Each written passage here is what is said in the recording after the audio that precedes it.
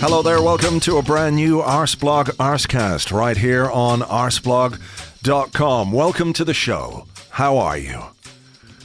Yeah, it's a bit like that, isn't it? It's been a very strange week.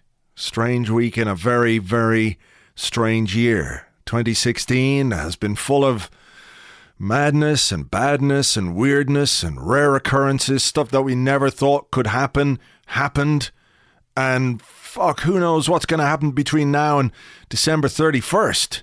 I don't even know what it could be, but I guarantee you there's something that's going to make us go, oh, what? How? No, this doesn't make any sense to me. You know what it is, though? I've figured it out. I was trying to work out what it is about 2016 that has made it such a mad year. So I'm sure I've explained on this podcast before that I look for patterns in numbers, right? Sometimes they're obvious, sometimes not so obvious. But 2016, I was looking at the numbers. I was trying to work it out. Scribbling on my pad, 2016, what could it be? And then I figured it out. I was looking, and it was 2 plus 1 is 3. 3 by 6 is 18. Now, 18 does not look like a particularly evil number. In fact, it's a number that many people like because that's when you can legally buy booze and you can vote and those sort of things. Though I'm not sure about voting anymore these days. Not sure everybody should be allowed, but that's a different thing. So we've got the number 18, right? So what's happening here? Think of the ways, though, that you can make 18. 10 plus 8. 9 plus 9, 17 plus 1, but that's obvious. But what if you added 6 and 6 and 6? That's right. It's clear that Damien Thorne, child star of The Omen, is in charge of 2016. He's got the 666 on his head, and he's sitting up there at the controls, feet up on the sofa, lying back. Here we go. What'll I do? I'm going to do something crazy here. Oh, yeah, let's see. Oh, kill David Bowie. Fuck you, David Bowie. That's what I'm going to do. Now what'll I do? I don't know. I think I'll make Leicester win the Premier League. Leicester win. What? Someone's up there going, come on, man. You're going to ruin this game for the rest of us. Fuck off, says Damien Thorne. No. Prince. I'm going to kill Prince. No, you can't fucking kill Prince and David Bowie in the same year. You'll wreck everything. I'm doing it. Gonna kill Prince and wait till you see what I'm gonna fucking do in November. See? So it's a strange year, and I hope that when it finishes, someone good gets to be in charge of next year, because I think we all deserve a little bit better. Weird, strange. I found this week very strange. My tolerance for, I guess, intolerance is absolutely at an all-time low. I worry. I'm a bit afraid of things at the moment.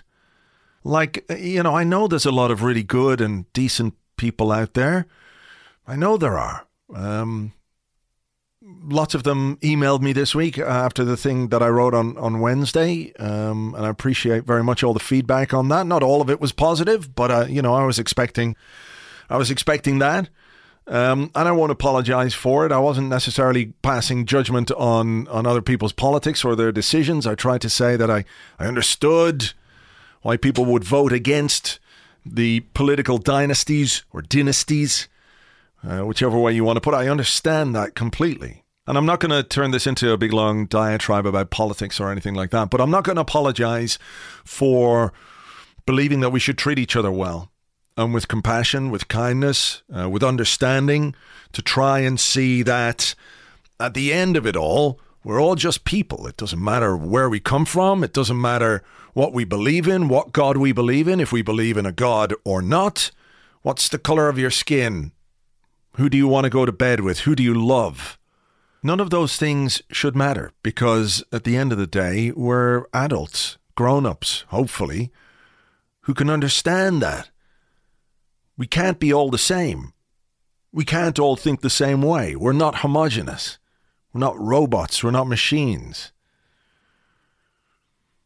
But don't let those things divide us, and don't let those things push us apart and cause problems and difficulties, not just for the people that you deem different.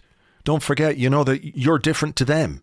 And as I said on the post that I wrote on Wednesday, Arsblog will always be a place that's open and inclusive to everybody, apart from Phil Collins and that, but basically everybody.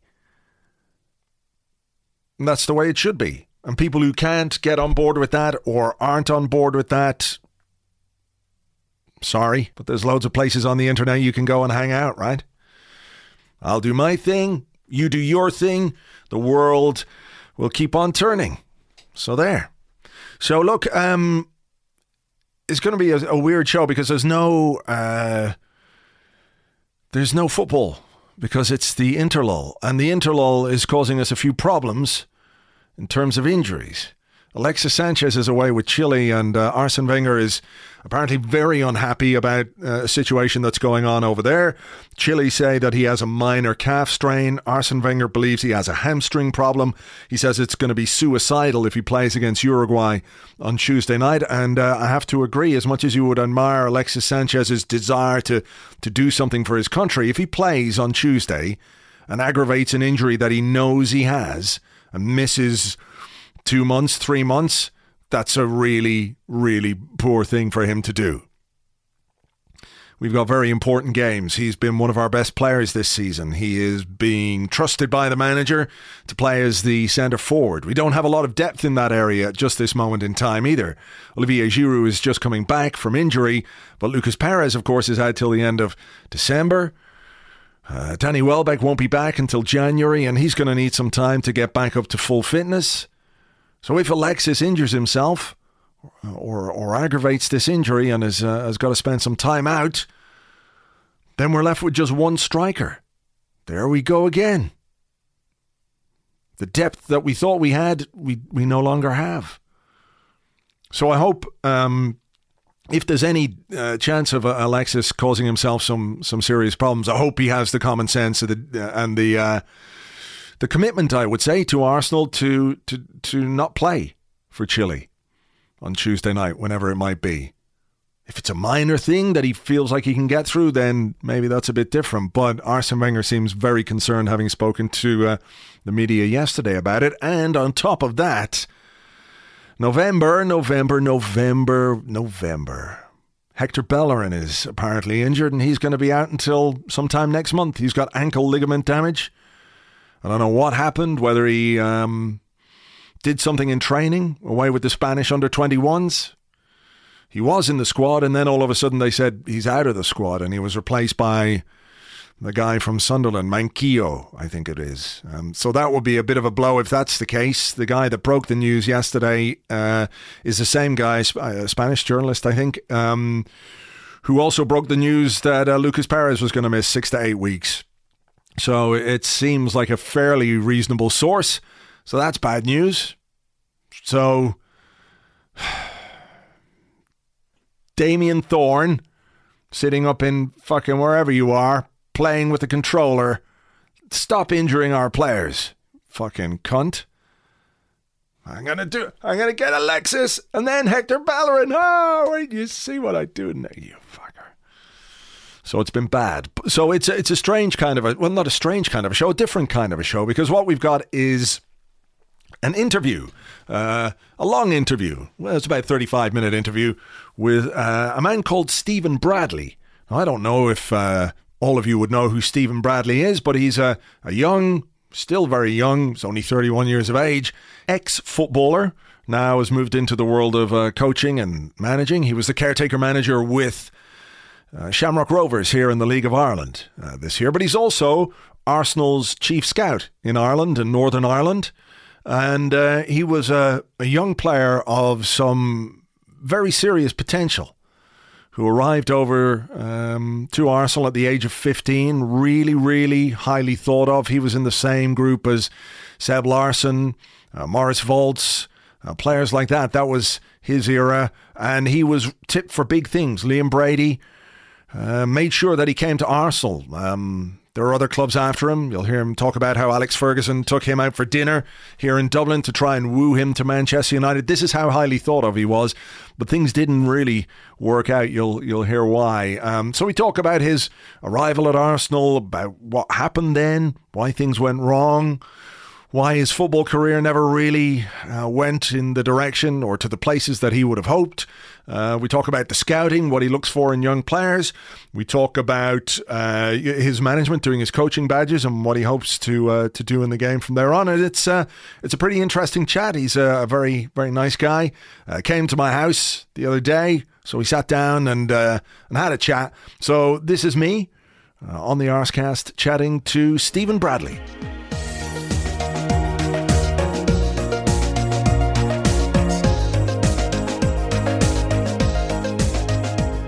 The move to Arsenal, how did that come about? I mean, where were you playing football here in Dublin? I was playing for Lourdes Celtic, just down the road here. Yeah. And then I got selected for the Dublin team. Right. And Liam Brady came over and put on a training session.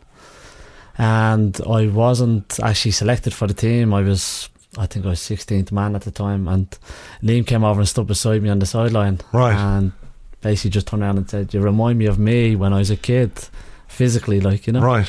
I was skinny and gangly, and I just laughed, and because Liam was obviously a big hero to me, like, sure. You know, everybody knew Liam, so for him to speak to me as a 11-year-old kid, I was in awe. And then he just said, "Where do you play?" And I said, "Centre half," and he says, "Are you good?" And I laughed and said, "Yeah." So he said, "Well, let me see," and he got me on the pitch, and after 5 minutes he said to me, "I want you to go on midfield." I went to midfield, and after the game he said, that was the best performance I've seen from a kid in a long time. So it just grew from there. Liam kept in contact with my mother, and then eventually I went over to Arsenal. Yeah, there was. I remember reading a story at the time, like how you were kind of courted by some other clubs as well, and the connection with Liam Brady.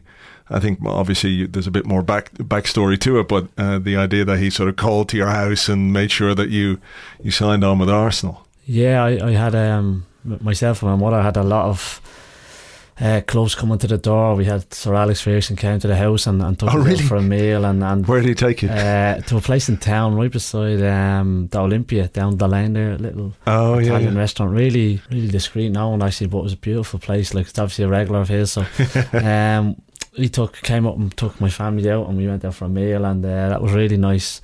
And a lot of clubs did that with their managers around the house. Maybe 10 or 12 clubs had offered contracts at the time, but I just felt a really strong connection with Arsenal when I went. I felt that it was for such a big club, I had a real family feel about it, and people cared about every aspect of the club. Whether it was just the lad cleaning up around training and saying hello, or else it was the chairman coming in saying hello, or the manager, or everyone just seemed so family and so friendly. It was, for me, it was the only place to be, really. Yeah. And did you have to go and do any trials over there? Yeah, I went over when I was young. Obviously I went over when I was 12, 13, 14, right up till I moved over, but it was never really a trial as such.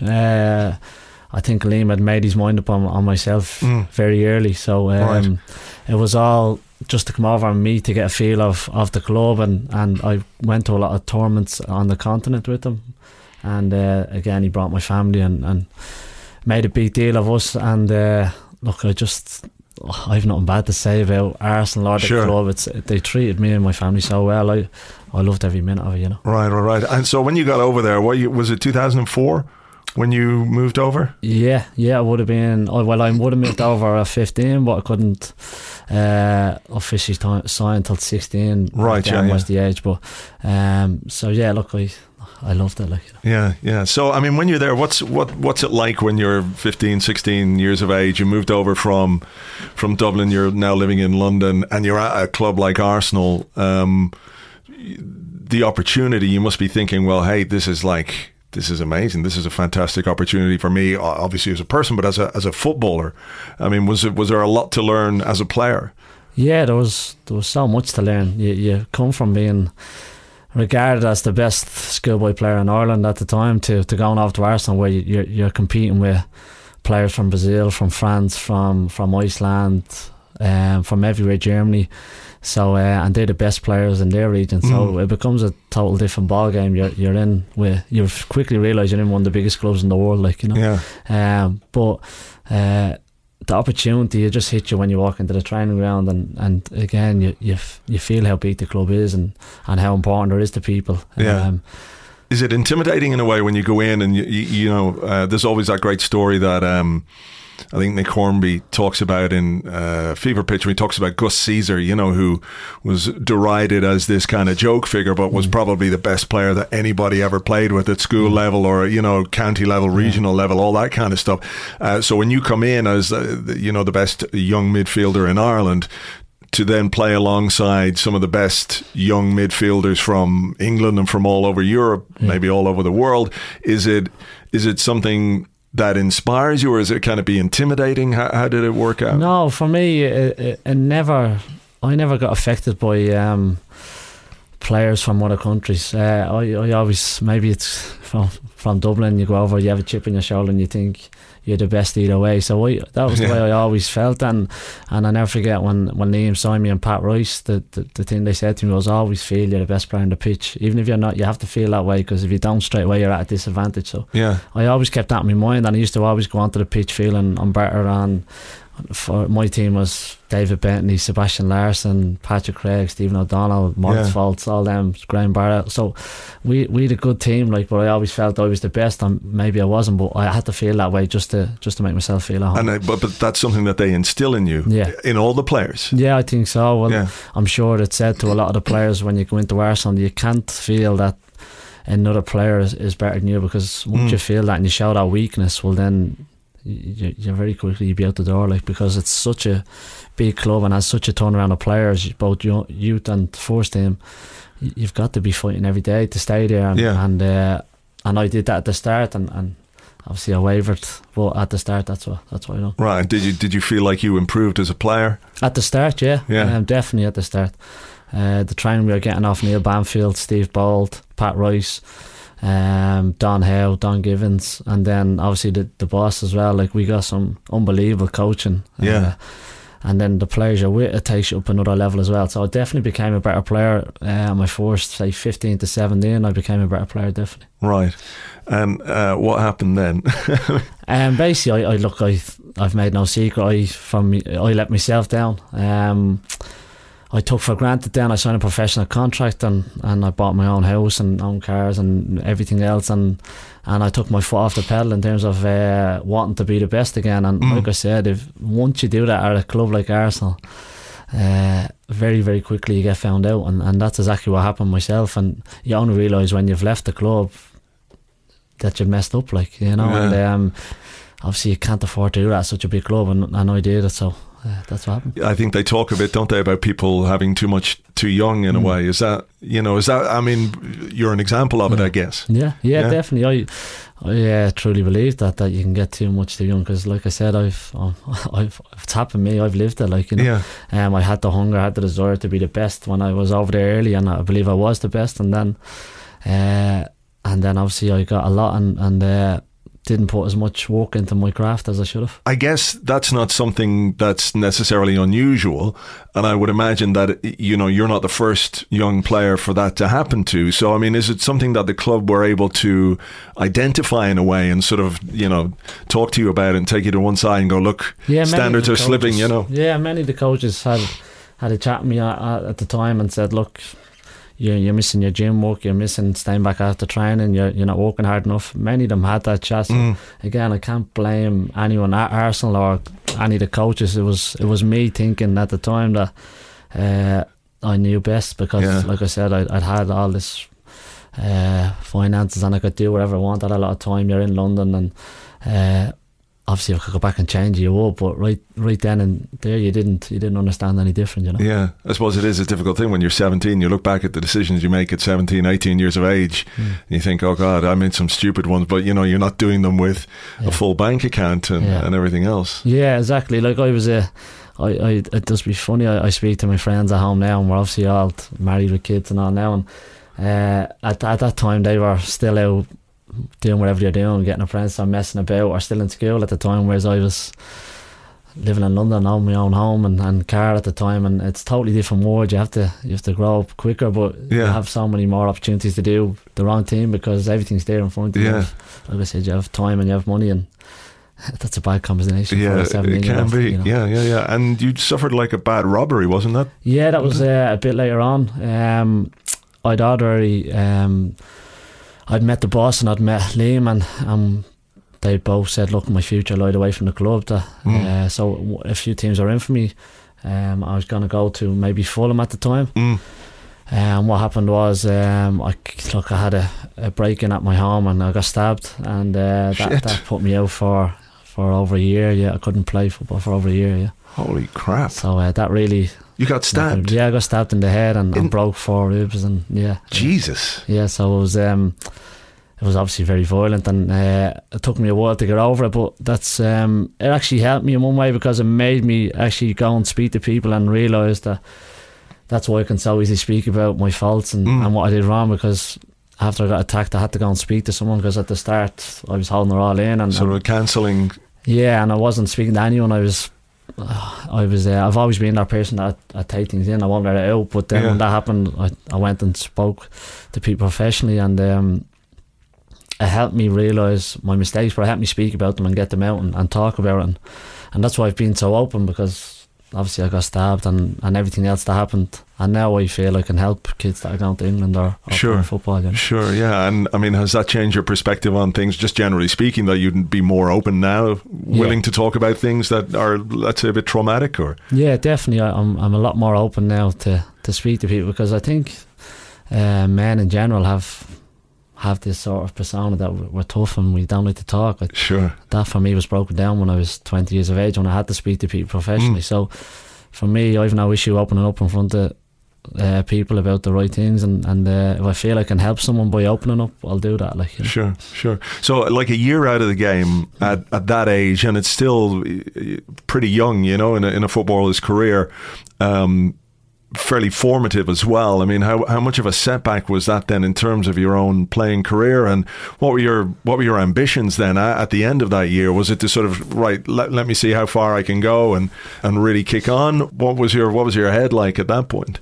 At that point, to be honest, I had no interest in playing football again. I felt football had owed me something, and I felt the world owed me something. Everything was against me, because I was angry basically at what had happened. And then I had a good conversation with Liam Brady, and basically Liam said, you need to go back into football, like, no, don't waste it. And so I did. I started playing again, and I went in Dunfermline for 2 or 3 months. Didn't enjoy it at all. I had no feel for the place. I didn't enjoy the football, my environment. I didn't enjoy it. So came home again, and I signed for Drogheda United for 3 years, and I have to say that sort of reignited me love for the game again, and really enjoyed it. It was the best thing that I could have done then. I had a few offers to go to France or back off to England, lower leagues, and I'm delighted I actually stayed and played here. I mean, a lot of players would say, okay, League of Ireland is not up there with, you know, the high ambition. So you go from Arsenal, let's say, and then alone at Dunfermline, you're playing for Drogheda United. Was there any ambition to get back over there, or were the offers not good enough, or were you just happy playing here, and was that sufficient for what you wanted from the game? Yeah, I think you've hit the nail on the head there. I had the offers. A summer championship at the time, because a lot of clubs knew me from playing for Arsenal and captain the reserves or the youth team, so a lot of clubs knew me and knew my ability, so I had a lot of offers. But for me, it was about me understanding in my head that I had never, for me, my abilities, I should have played for Arsenal, and I never did. I never reached that level, and whether it's right or wrong, I decided in my head that wasn't going to happen. So I wanted to be happy again. I wanted to play football for the right reasons again, and I didn't want to go back over and try and settle almost. Yeah, for something that was not me. Like, you know, I wanted to be happy. in my own head I had accepted I hadn't, and I know I was only young, but I accepted I hadn't reached my potential in playing for Arsenal. That was my dream, and I hadn't done it, and I knew the reasons why, so I just wanted to go back and be happy and play football with a smile on my face. Sure. And was being home, was being back in Ireland to help in that regard as well? Yeah, being back with my mother was a big factor in that. I'd been away from 15 to 2021, and it's I know it's only 5 years when you look back, it's nothing, but at that time it's a lot of time being away from your mother, you know, and that was a big factor for me, that I got to come home and, like I said, be happy and be clear in my head that I was a professional footballer in Ireland and I was with my family, which was a big thing for me at the time. And like I said, I'd realised in my head, rightly or wrongly people would say, but in my head I'd come to the conclusion that I was never going to be what I should have been, and so I wanted to be happy. All right. Well, once you're happy, that's the main thing. Yeah. All right, that's part one of my chat with Stephen Bradley. The only reason I'm breaking it up is because for various reasons we have to work in a break somewhere in the show. So right now, some of you might get an ad, some of you won't. But after the ad or the no ad, we're going to pick straight back up on the interview with Stephen. We talk about what he did after Drogheda United. Graham Barrett, we talk about him a bit. He was another very highly rated young Irish player who almost made it at Arsenal. And again, circumstances went against him. You'll hear what that was about as well. We talk about coaching, what he looks for in young Irish players. Are there any Irish prospects to look out for, and all the rest. So either ad or no ad right now, and then we continue. And you went from Drogheda to Shamrock Rovers, was it? I went from Drogheda to Falkirk. All right. Went out to Falkirk. I went out to Falkirk because Graham Barrett was over there, and I lived with Graham at Arsenal for 4 years. And he was a guy who nearly made it. Yeah. I think I remembered, I can't remember, it could have been the season of the Invincibles, where he was just starting to get in the fringes of the squad, and then I think he got ill, didn't he? Got something like glandular fever. Yeah. And I think that obviously set him back, so it just shows you, sometimes the opportunity knocks for a young player. Yeah, Graham was, when I moved over, Graham was outstanding. He was like, all the talk was Graham Barrett. Yeah.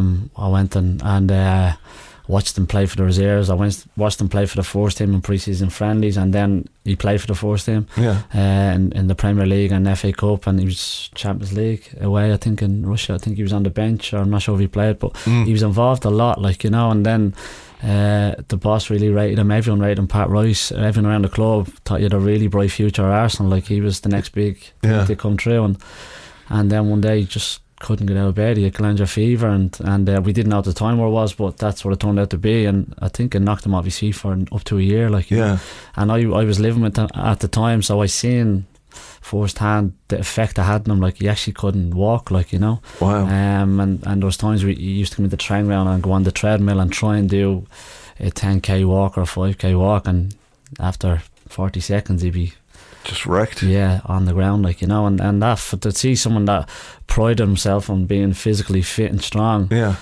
that, it was really shocking to me. I mean, it just shows, doesn't it, that as talented and all as you might be, unless the opportunity knocks or something sets you back in that way, it can just have such a detrimental effect on your career. I think it must have had a fairly big effect on him for a number of years, because he never, I mean, even if he didn't make it at Arsenal, to talk about a player of that talent, maybe he might have found his way at a mid-level Premier League club. But he still went and had a decent career. He played for Ireland senior team a lot of times. He played for Coventry, Falkirk. He's played a lot of senior games, but I think you're right, for Graham's ability and for where he was in his career, I think we all expected him to be in around the Arsenal first team for the next 5, 6, 7 years, and I think everyone at the club expected that. But again, it goes back to when you're at such a big club like Arsenal. When he got sick and came back, there was maybe 3 or 4 forwards who would come in ahead of him, and that's just the way it goes. The window's gone. Yeah, the window's gone. So what was the Falkirk experience like? I loved it. Much better than Dunfermline. Yeah, no, I just felt I was ready again. I felt mentally ready to go, and like I said, I'd made the decision a couple of years before I signed for Drogheda that I was happy being at home, and went through that in my head, and came to terms with that. So again, I wanted to play to be happy. Falkirk came, went over, and knew I'd be happy living with Graham. Went back over with my family. We lived together and loved everything about Falkirk. How we played, where I stayed. The manager, John Hughes, was brilliant. I loved it. Stayed there for 6 months, 7 months, and then came down to discuss my contract for the next year and couldn't agree on a contract, so came home to Shamrock Rovers then again. Okay. And Graham Barrett played for Shamrock Rovers for a while, didn't he? Yeah, Graham came on. We just keep following each other around. So I was at Shamrock Rovers then, and Michael O'Neill, who was the manager at the time, asked me about Graham Barrett. Obviously he knew I'd played with him, and look, I couldn't speak highly enough of Graham, but at that time then he'd had his knee injury and stuff, which obviously then sort of finished Graham as being a player he was. But he came home for 5 or 6 months and played, and we won a league together and played in Europe, so that was nice. Yeah, and you enjoyed the Rovers experience? Loved it. Again, it's my local club, sure. So it's I've seen the stadium before it was completed. It was sitting there empty for a while, wasn't it? Yeah, years. So used to drive by it all the time and think, I hope, I've just prayed he got it done, because the area needed something like that. I needed something for kids to look up to, you know, and we never had it, and then we got it, and for me to play there and to be fortunate enough to win a league and play in Europe and was a massive honour for me. The first time I ever saw Arsenal live in person was against Shamrock Rovers. Right. It was sometime in the 80s, and it could have been, and I think all the games in England were called off because they had some really bad weather and Arsenal needed a game. Right. So there was weeks without a game, so they played at Milltown, the old ground in Milltown, and I think Pierce O'Leary was playing opposite David O'Leary. Right. He was playing for Shamrock Rovers, and the place was packed, as you would expect. Night game, loads of Arsenal fans in there. So the first time I've ever seen them live in person, and Shamrock Rovers won. Yeah, I was just going to say that would have been a decent game too. Two top teams wouldn't have been at that time. Like, no, you know? Yeah. So only speaking about that last night, actually, Rovers against Arsenal. Yeah. I think it was 86. No, I'm not 100%, but I think. I can't remember. Yeah. You know, so the Rovers historians will probably know. Just speaking about it to a few people last night, football in general, and that came up. Right. So, were you always minded to go into coaching? Was that something you'd thought about? Yeah, I like to really think about things, what I do. I don't like to rush into things and then regret it. I like to really think it through, both the positives, negatives, what could go wrong, what could go right. And I decided again from a very early age that I wanted to be a manager or a coach. Right. And again, the reasons being that I knew the ability that I had, and I knew I'd never been given enough to make that ability become even greater. Sure. So and I knew how to help other players become better. Yeah. And so that was always a thing for me. And then I started to watch games, and I understood tactically and all that side of the game. So coaching for me, maybe at 24 or 25 was something I'd already decided I wanted to do. And is that when you started doing your badges? And I started at 24. I started my badges at 24, and I retired at playing football at 27. Did you have to retire? No injuries, no nothing. I had a lot of offers when I did retire again to keep playing. And again, I'm only 31. I could keep playing in the league now. I have no desire to go and do that anymore. My desire and my passion is in managing and coaching. Like I said earlier on, the reason being I'd decided very, very early on in my career that I'd never reach my full potential, and that was to play for Arsenal first team. So for me, everything else was falling short. Right. And do you play recreationally at all? Yeah, I still try and play with my friends, or if there's a charity game, or like I said, you still get things ringing up and ask you to come out of retirement and play, but it doesn't. I've no interest in doing that. Right. Yeah. Wow. That's mad. 27. Yeah. So I decided very early, and to be fair, it was a big decision. You're only 27. A lot of people say you should be coming into your prime, but for me, like I said, my decision was made at very early on that it was time to. Right. I mean, so like at 27 years of age, and you were playing League of Ireland football. I mean, were you working? Were you doing another job as well? I had to go and work, and financially I'd done okay out of the game. Not unbelievable, because I'd spent a lot of money obviously, but I'd done okay, and I had a property in England and one in Ireland, so I'd done okay, like, you know, but I still had to work to get through and support my wife and my kids. So no, I still had to work for a few years to get myself ready. What did you go into? A bit of everything, really. Right, whatever. My brother, I had my uncle, a bit of everything, anything that was really going. I was never afraid to work, like, you know. Sure. That was me from a very young age, and look, like I said, I made my decision. I knew I'd have some tough times because football was all I'd known, and right. But it didn't. I'm not afraid to change. Once my mind is made up, it's right. Made up, and that happened. Okay, so you're working and you're doing your coaching badges, and are you sort of actively looking for work as a coach? Are you volunteering anywhere? No, I hadn't. My mindset wasn't to basically stop playing and get into coaching straight away. I need a job straight away. My mindset was to try and travel and become the best coach I could be, like, right. and I'm still trying to do that, but I couldn't. Like, that was my mindset at the time, and then around a year later, Shamrock Rovers offered me the under-19s job to come in and take the under-19s and work with their schoolboys, right? The young kids. So again, I went in with just to basically have a go and see if it really was what I thought it'd be, and again, it was more. I loved it, sure. And it really got me, and once I started that, then that was it. That was me on the road to coaching. And obviously this season then you've been in charge. How has that been in terms of the experience, but also, I guess, the pressure and the expectation that comes with being the man in charge of a big club here?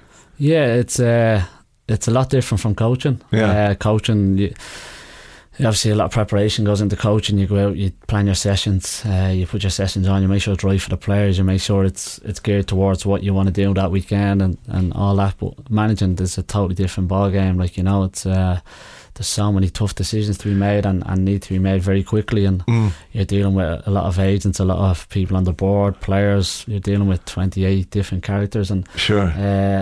It's a lot different than coaching. And again, when you look at the likes of the boss with Arsenal, it's amazing that he has sustained at the top for so long and still being regarded as one of the best in the world is frightening. Like, to deal for that amount of time, I think people overlook exactly what he's done. Like, you know. Sure, I agree. I agree. The level of consistency. Yeah, I know people get frustrated and people go, well, top four, nobody else. No, it's unbelievable. Has done it. You look at Man U at the time now, like, you know, obviously Sir Alex has stepped away, and Europa League, missed out in Europe. Like, people really overlook what the boss has done, like, you know, and kept the feeling around the club that it's a family club, but it's obviously a massive sure club. And changed quite a bit, like, over the last 10 years anyway, with the money and everything else, and the new training ground. Like, there's so much. It's unbelievable. It really is. Like, when you think he's done all that and still managed one of the best teams in the world, it's actually frightening. Like, you know, I think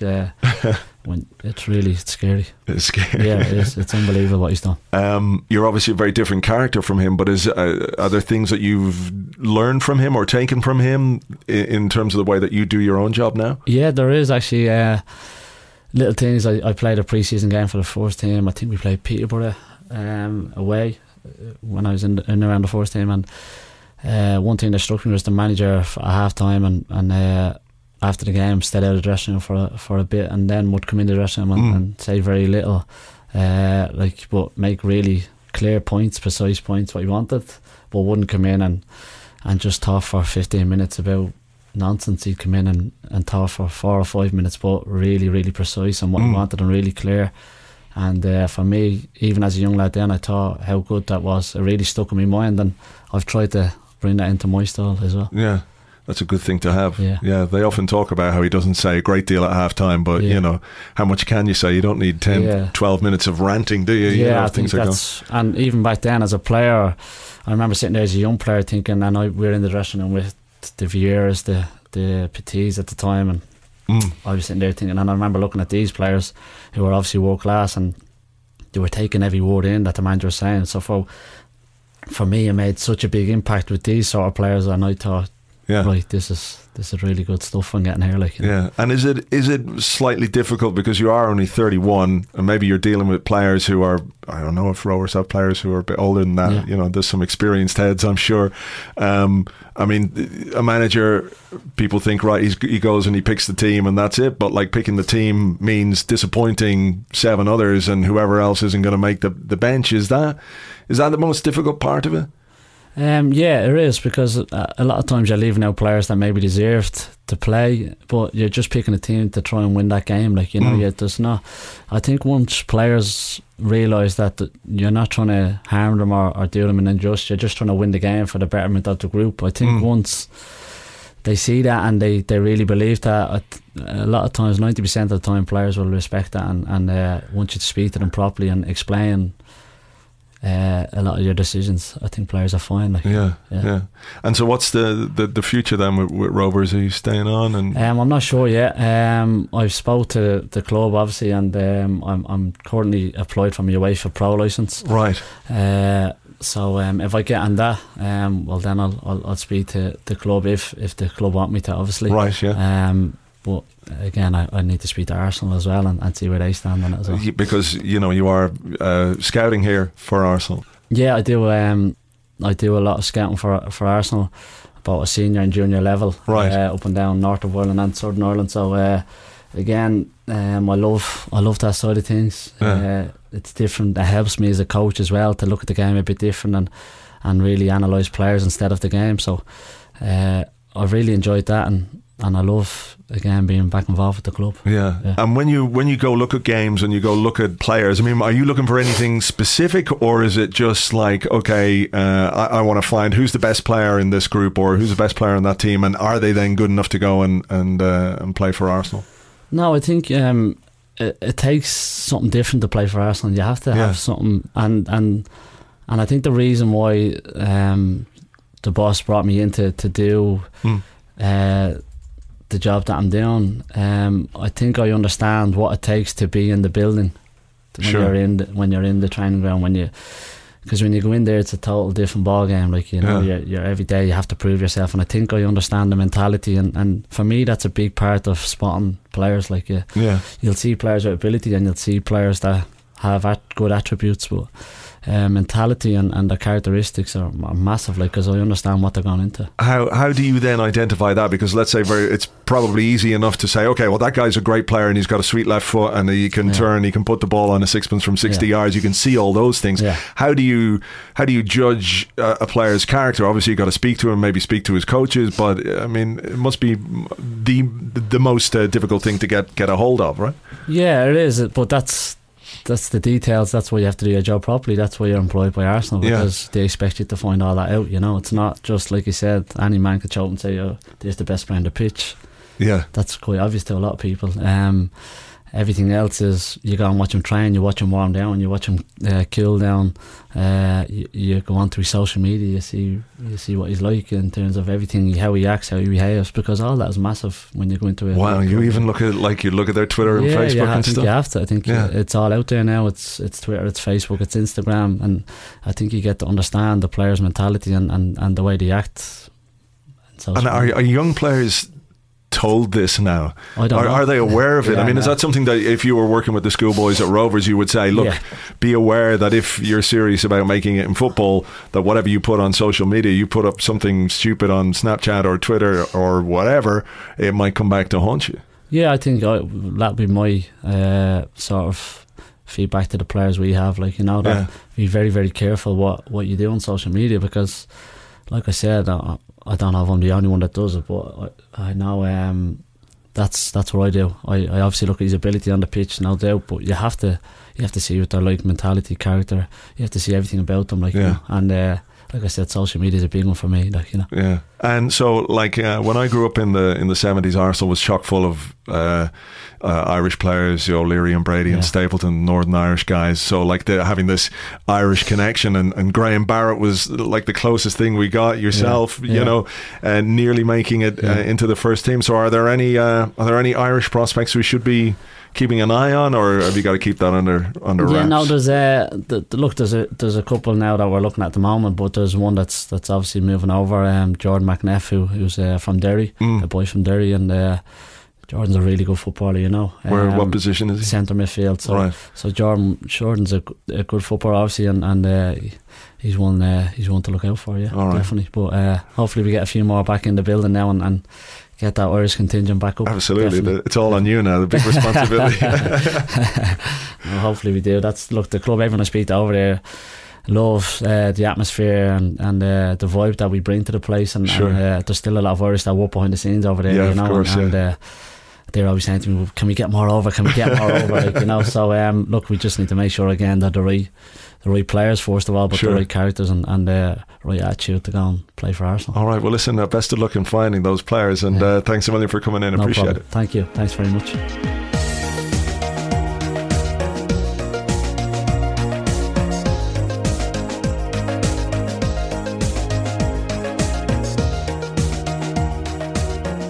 There you go, that's my interview with Stephen Bradley. Thank you very much indeed to him. I hope you enjoyed it. Interesting guy, and he is tasked with finding us the Irish Lionel Messi. Maybe he could just find us another Liam Brady. No pressure there, Stephen, whatsoever. Just, Liam Brady, Mark II. That'd be grand. But good luck to him in his search and his future endeavours in football management. What else? I mean, there's not a lot else, is there? Because there's no football this weekend. We can worry about the rest of it next weekend. James and I will be here on Monday, though. As ever, during the interlull, we'll have an Arscast Extra for you. And I should remind you, or just tell you, of course, that we are doing a live podcast. It's in the garage in Highbury in Islington on Thursday, the 24th of November. So the PSG game in the Champions League is on Wednesday, the 23rd, and we'll be doing the podcast. Myself and James will be joined by Amy Lawrence and Philippe Auclair for an evening of Arsenal chat and waffle and nonsense. We'll have all the usual stuff, audience Q&A in the second part of the show, and whatever else happens to crop up. So do feel free. Tickets are on sale now from myticket.co.uk. You can find details on arsblog.com. You can find them on our Facebook page. If you go to my Twitter, twitter.com/arsblog, on the web, there's a pinned tweet which has a link to the tickets as well. So various ways of finding your way to the ticket. But go to myticket.co.uk and search for Arscast, and you can get your tickets there. It'd be great to see you. We can have a chat, have a beer, and hopefully we'll be talking about winning our group, our Champions League group. That would be nice, wouldn't it? So that's Thursday, 24th of November. Other than that, not a lot else to be going on with. So I think we're going to leave it there. Have yourselves a great weekend, wherever you are in the world, whatever you're doing. Be safe, be good, be nice, hug your dogs. Or your cats. If you don't have a dog, a cat will do, I guess. I like cats, but I got a dog, so hug your dog. Hug someone else's dog if you don't have a dog. If you don't have a dog and you want a dog, go rescue a dog from the local shelter. There's someone in there who's going to look at you and who will just love you forever and ever. Well, as long as they're alive. Dogs don't live as long as we do, which is terrible. Can't someone breed a dog that just stays alive as long as humans? Anyway, I'm just trying to say, be nice, be good, take it easy, look after each other, do the right things. And when you're finished hugging the dogs, don't forget to hug each other. Everything feels better with a hug. It's true. So look, rather than the theme music tonight, I think we'll go out with a song. I was trying to pick one that might be appropriate or just might catch the mood. Hopefully this one does the trick. Have a great weekend. Catch you on the next one. Bye-bye.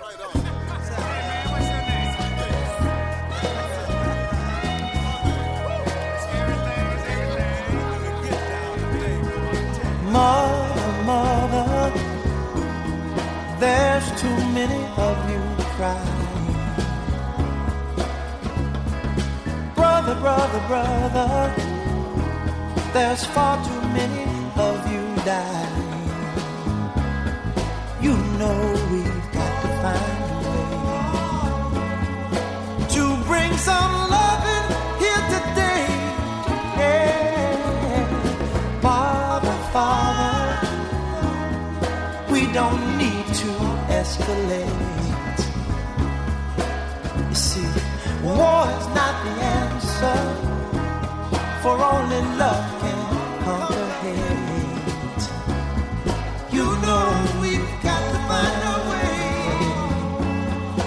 to bring some love in here today. Picket lines and picket signs. Don't punish me with brutality. Talk to me so you can see what's going on. What's going on? Yeah, what's going on? Oh, what's going on? Right on. Right on.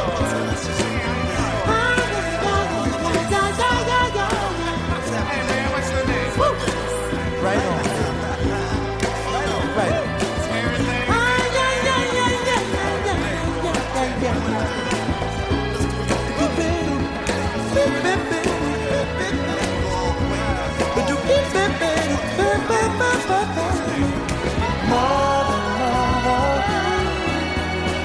Everybody thinks we're at home. Oh, but who are they to judge us? Simply cause our hair is long. Oh, you know we've got to find. Bring some understanding here today. Picket line and picket sign. Don't punish me with brutality. Come on, talk to me so you can see what's going on. Yeah, what's going on? Tell me what's going on. I'll tell you what's going on. Right on, right on.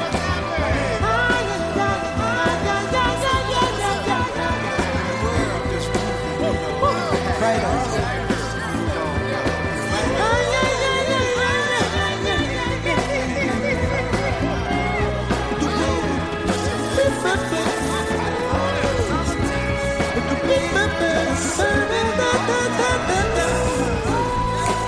Right on.